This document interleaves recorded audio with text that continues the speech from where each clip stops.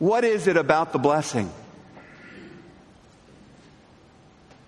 What is it about this blessing we read about that could compel an honorable woman like Rebekah to go to such lengths to fool her own husband in order that her son Jacob might receive it?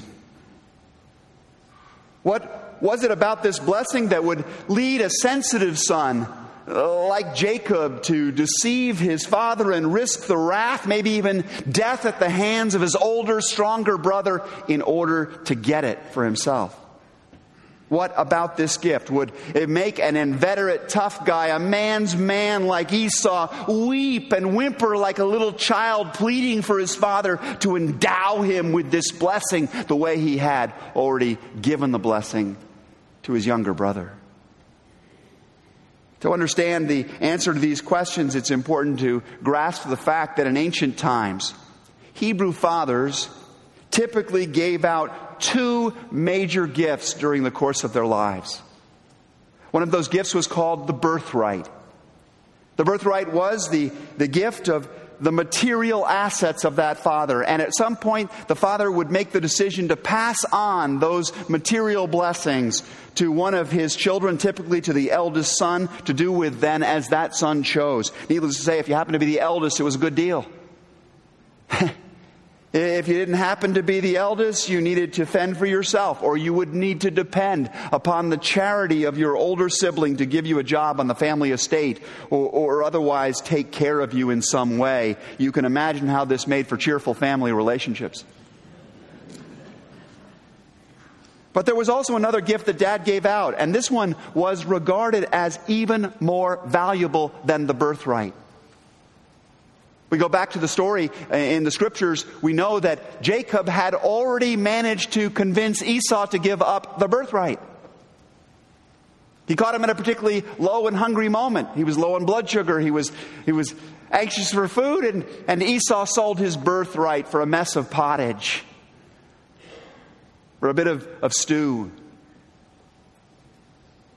But now there came this moment when the Hebrew father was ready to give out the second gift. This was not the birthright, but the blessing, as it was described. In this tradition, a Hebrew father would call his most favored child to him and perform a special ritual which conferred upon that child not just material blessings. Oh, those could be taken away. Those could be lost. But in this case, the blessing was the gift of a spiritual asset. Something which could never be stolen. Dad would pass on an irrevocable gift of faith, hope, and love that would become a vital force for the good within the life of that particular child. Somebody who would receive the blessing would handle life differently than those who did not have it. They would face the pains and struggles of this life with an inner source of confidence, of peace and power that would enable them to handle things like those without the blessing never really could. The external world could menace and change, but the blessed ones would live into life with an inner endowment that could never be stolen. The power to bless was one of the greatest powers of all. I want to suggest to you today that this power remains within God's people still. It's there in the hands of fathers and grandfathers. It's there in the capacity of trusted mentors. It's something which can be given even by women in non-paternal roles or motherly roles. The power to bless is still there, but it's especially important that the fathers and the grandfathers who have been entrusted with a role of stewardship of families and of younger ones understand the nature of this blessing, how it works, and how they can pass it along. And so I want to invite you today to think with me, to go back over this story we've just read and consider the various elements that go into passing on the blessing to others. Verse 26 of Genesis chapter 27 provides us with the first clue. We read, Isaac said to Jacob, "Come here, my son, and kiss me, So Jacob went to him and kissed him. I want you to picture this. I want you to imagine them. I want you to see the embrace between the father and the son. I want you to see how close they come. I want you to see the arms around one another, the exchange of the kiss. Because to confer the blessing, the first thing that a Hebrew dad did was to provide or invite a meaningful touch. A meaningful touch. Have you ever noticed how jammed full the Bible is of pictures of meaningful touches? In the story of the prodigal son, maybe the best known story in all of the New Testament, how does the famous father there express his forgiveness to the wayward child? Do you remember? Do you remember what happens? What he does when the boy comes home? The Bible says he embraced him. He held him close. In the story that we read in the Gospels of the care that a woman renders to Jesus as he's facing the agonies of the cross ahead when she comes and brings her alabaster jar. Do you remember how this peasant woman demonstrates her devotion to Jesus? She breaks the jar. She pours out the perfume. She wipes his feet with her hair and washes them with the perfume and her tears. In an encounter with an outcast leper in Luke's Gospel, chapter 5, how does Jesus show his acceptance of the leper? Do you remember how he does it? What does he do? He touches him. He reaches out and touches him. He offers him this meaningful touch. The Bible is filled with these images of love and acceptance and blessing and care being offered through meaningful touch. And conferring a blessing still works that way today. It's why we physically touch people with the sign of the cross when we baptize them. It's why when we're commissioning leaders, missionaries, servants of various kinds to important tasks, we lay hands upon them. It's why we lay hands on people to pray for healing in times of need. We believe there's a power and the blessing that moves through that meaningful touch. It's why we reach out with a warm handshake. You'll do that many times perhaps this morning before you leave this building. It's why we greet people with a warm embrace when they come to our home. We know that a meaningful touch has the power to confer life in some strange and mysterious way. And it does. It does, literally does confer life. If a baby is born and is not touched, if it's left without touch, it could have all of the words of affirmation possible spoken to that child. That baby will die, literally die, without the touch. Conversely, we know that older people left in retirement homes will not thrive anywhere near as much as if they are regularly hugged and kissed and touched in some meaningful way. God has given touch the power to confer belovedness that literally strengthens both the spirit and the body of a person's life. And obviously, that kind of touch always has to be given with thoughtfulness and care, with respect for other people's boundaries. Some of us have been touched too much. Other of us have been touched when we didn't want to be touched. It has to be done with great sensitivity and care. But in the right context, a meaningful touch can do more good than 1,000 words ever can. Dads, mentors, are we giving that particular element of the blessing to people? Are we offering the power of that touch to the people that are within our reach? Please do remember that words also have their place. Howard Hendricks tells the story of a husband who was in marriage counseling who was asked by the counselor if when the last time was that he told his wife that he loved her. And the man responded, "I told her I loved her on the day we got married, and it stands until I revoke it." There are some guys that are sort of wired that way, right? They just figure they don't need to say it. The other person should know it. There's enough evidence of it in the mind of that particular person. But contrast that mentality with the image that we're given in Genesis 27, verse 27, When Isaac caught the smell of Jacob's clothes, he blessed him. I just love this because I've got 3 boys. Let me tell you, when I catch the smell of their clothes, it's not usually like this. I'm not moved to these kinds of words. Ah, the smell of my son is like the smell of a field the Lord has blessed. My impulse is, the smell of my son is like the smell of a field a cow is blessed. And yet, you just see these words of value, of esteem being spoken by the father to the son. Some time ago, I stood at a graveside with a group of family members as they laid a very cherished dad and granddad into the hole in the ground. And as I always do, I asked them at that particular moment to share with me one particular attribute, one memory, one gift, one character trait that they were going to take from this person's life with them as the treasure, as a seed of fruitfulness from that place. It was not hard for them to speak. They talked about all the qualities of this wonderful guy's life.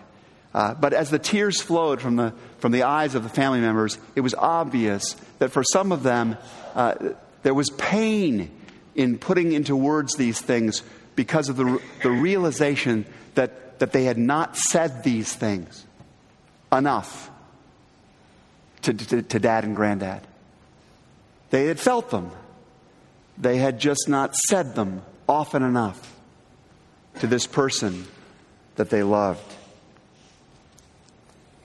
Are you speaking regularly the words that communicate the value you feel to your children, men? To your spouse, to your close friends, to the people who need the blessing of words of spoken value? Are you telling them how much they mean to you, what you see in them? I got a call this past Thursday from my own father. I picked up the phone and it was a message. I didn't get a chance to talk to him directly at this particular moment. But he had been driving on his way up to the state capitol. My dad also is a state senator. He was driving up to the capitol to do work. And on the way, he had been listening to some sermons that I had given. And I've always been a little bit nervous about sermons and my dad listening to them because my dad's a very accomplished public speaker. And I've always felt, just a little bit less than him in these ways. In some ways not quite up to my dad's standard in these things. And he said, I just called to tell you that I listened to these sermons and they deeply blessed me. They deeply blessed me. Thank you so much, son, for using your gifts in that way. You've got it. You've got this. I can't tell you how much that prepares me just to get up and even talk to you today. Better than it would have been had I not gotten that call. How are you speaking those words of spoken value to the people in your life? Honey, I just love the way you smell when you wear that aftershave. Son, I don't say it often enough, but I'm really proud of you. Daughter, I love the way you work with people. You're just so good. You're much better at it than I am. I just think it's something special. Sweetheart, just seeing your smile lifts my spirits more than you know. Don't worry about saying something that other people already know. Don't worry about repeating yourself. Don't be concerned about sounding non-eloquent. Just speak those words of value. Just say it like God the Father says it. Behold, this is my son. This is my daughter. This is my beloved one in whom I am well pleased. Be a bearer of the blessing that comes through a meaningful touch, and secondly, through spoken words of value. There is a third and final component to the blessing that some of us in this room are in a particularly good position to confer upon other people. And by that, I mean offering to somebody else a special pictured future. Describing to somebody else a picture of the future that involves them in it in some special way. Listen to how Isaac does this for Jacob in the next verse 28 of Genesis 27.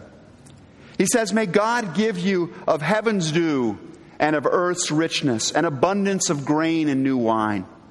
May nations serve you, and peoples bow down to you. Be Lord over your brothers, and may the sons of your mother bow down to you. May those who curse you be cursed, and those who bless you be blessed." In other words, son, I just see this incredible future. You're going to be a person of great influence and honor and blessing.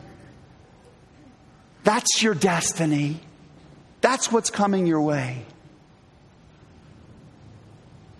When Isaac spoke those words, Jacob was not much to look at. He was a lad with a certain conniving streak, frankly, that might just become the stuff of ingenuity if properly watered over time. He had a shrewd intelligence that could become the stuff of leadership if it was nurtured in the right way. He was a boy of simple means who might just parlay them into a respectable fortune if he didn't happen to fall in with the wrong crowd. And yet, as tempting as it must have been to say to him, the kinds of things that parents sometimes say, "Son, there's no one who's ever going to want to date a messy guy like you. I mean, shave. You've got hair all over you." Right? Or, "Son, if you don't develop better manners, you're going to be an embarrassment to your mom and me. I mean, wash once in a while." Or maybe, "Child, with your work habits, you'd better hope you can find somebody to take care of you." Isaac says instead, "Child of mine, I believe there are great things in store for you. And I am betting that with God's help and grace at work in your life, you're going to have a spectacular future. One in which you are a person of great influence and great honor and great blessing. Make the most of it. Make the most of that wonderful future I see for you." You know, for what it's worth, the historical record shows that Jacob did. He did. Jacob, whose name God changed to what? Israel. Went on to become that person his dad had pictured in the blessing. He became the ingenious, prosperous, faithful leader that his father had pictured for him. And I think it can become the same for the people that we also bless.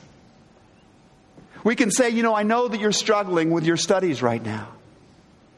I know you're going through a hard time. I just admire the fact that you keep working at it. And I believe you've got a fine mind and that God is going to use it in wonderful ways. So you may not be a mathematician, but I know you'll find a great path and be of a great influence in the years to come." Or you know, "I really hurt with you during this very tough time. I know it just doesn't make any sense right now. But I honestly believe that God is tempering your character. And He's preparing you in some way that where you're going to see it all come together for good downstream." And I can't wait to that moment when the aha comes for you. And you know how blessed you were along the way. Or, "I've noticed how thoughtful and observant you are. I bet you're going to be an incredible spouse to somebody. I can see what a great parent you're going to become, what an extraordinary mentor or leader you'll be someday because of these qualities I notice in you." Few things make such a difference in this world as when we bestow the blessing on others. I'll never forget the guy. His name was Joe, in the church that I was working in as a volunteer as a very young man. And I remember I got up, I was given an opportunity to speak in church one day, and my mouth was so dry, my tongue stuck to the roof as if there was peanut butter in there. I was awkward. I stumbled over my words. Joe pulls me aside in the coffee hour and he says, young man, he says, I know you were a little nervous up there, but you know what? I actually think you might have the gift to become a public speaker someday. And I want to encourage, I think you're going to become a wonderful speaker someday. You just keep practicing. The power of the blessing. The power of the blessing is one of the greatest capacities God has given to human beings. I want to give a manly knuckle bump to every one of you dads who have been conferring it in whatever ways you could along the journey. In our culture today, we're constantly lampooning men. You watch the common cartoon, you look at the sitcom, you listen to the narrative of our culture. Men are all buffoons and idiots and selfish and narrow-minded, and all they want is food and sex and football. And that's just not true. Maybe 10% of the time we want that. But men are much more than this. We are much more than this. You guys are much more than this. And I want to encourage you. I want to bless you for the ministry that you have been exercising along the way. There are hundreds of people out there in the circles of influence you occupy who are better because in some way you offered that meaningful touch. You gave those spoken words of value. You pictured that special future for somebody. I know that none of us parents perfectly. I know that about me. Boy, my kids were here. They could tell you stories of where I've fallen down on the job. It is hard to keep it together.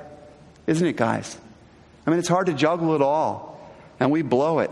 We fall short of our greatest hopes at times. It's harder still if we ourselves didn't receive enough of the blessing from the men who came before us in our experience. That is why it's important to remember that all of us, every one of us, male or female, young or old, do have a dad who loves us perfectly. Philip Yancey, a well-known Christian author, describes the time when he discovered that in a deeper way and found himself even more able to appreciate his own father. Well, rummaging through an old box of photographs, Philip Yancey came across a mangled picture of himself as an infant when he couldn't have been more than 10 months old. The elder Yancey, the father of the boy, had contracted spinal bulbar polio just months before Philip was born. And this condition rendered him completely paralyzed by age 24. In 1950, polio was regarded with as much fear as AIDS was at the beginning of our experience with that illness. And people who had it were regularly relegated to solitude. They were kept away from people for fear that others might catch what they have, this terrible, debilitating disease. And so Philip's father was actually sequestered away. He spent the last several months of his life inside of an iron lung, lying on his back, completely cut off from his family. And unable to move and struggling even to speak, the only brightness in that father's life was supplied by the photographs of his wife and his child that were stuffed in between the knobs of the iron lung. Yancey writes, when my mother told me the story of that crumpled photo, I had a strange and powerful reaction. It seemed odd for me to imagine somebody caring about me, whom in a sense I had never met. Because Yancey really never knew his dad. He died before the boy was old enough to know him. Yet during the last few months of his life, writes Yancey, my father had spent his waking hours staring at those images of his family, of my family, of me. And there was nothing else in my dad's field of view but me. What did he do all day? I wondered. Did he pray for us? Yes. Surely. Did he love us? Yes. I believe so. But how can a paralyzed person express his love, especially when his own children are banned from the room? Someone I have no sensory knowledge of spent all day, every day, thinking of me, devoting himself to me, loving me as well as he could. And perhaps in some mysterious way, writes Yancey, he's doing so now in another dimension. And perhaps one day I will have time, much time, to renew and deepen our relationship. Yancey goes on and says, I mentioned this story because the emotions I felt when my mother showed me the crumpled photo were the very same emotions I felt one February night in a college dormitory room when I first believed in a God of love. Someone is there, I realized. Someone is watching life as it unfolds on this planet. More than that, someone is there who loves me. And it was a startling feeling of wild hope, a feeling so overwhelming and true that it seemed fully worth risking my life on.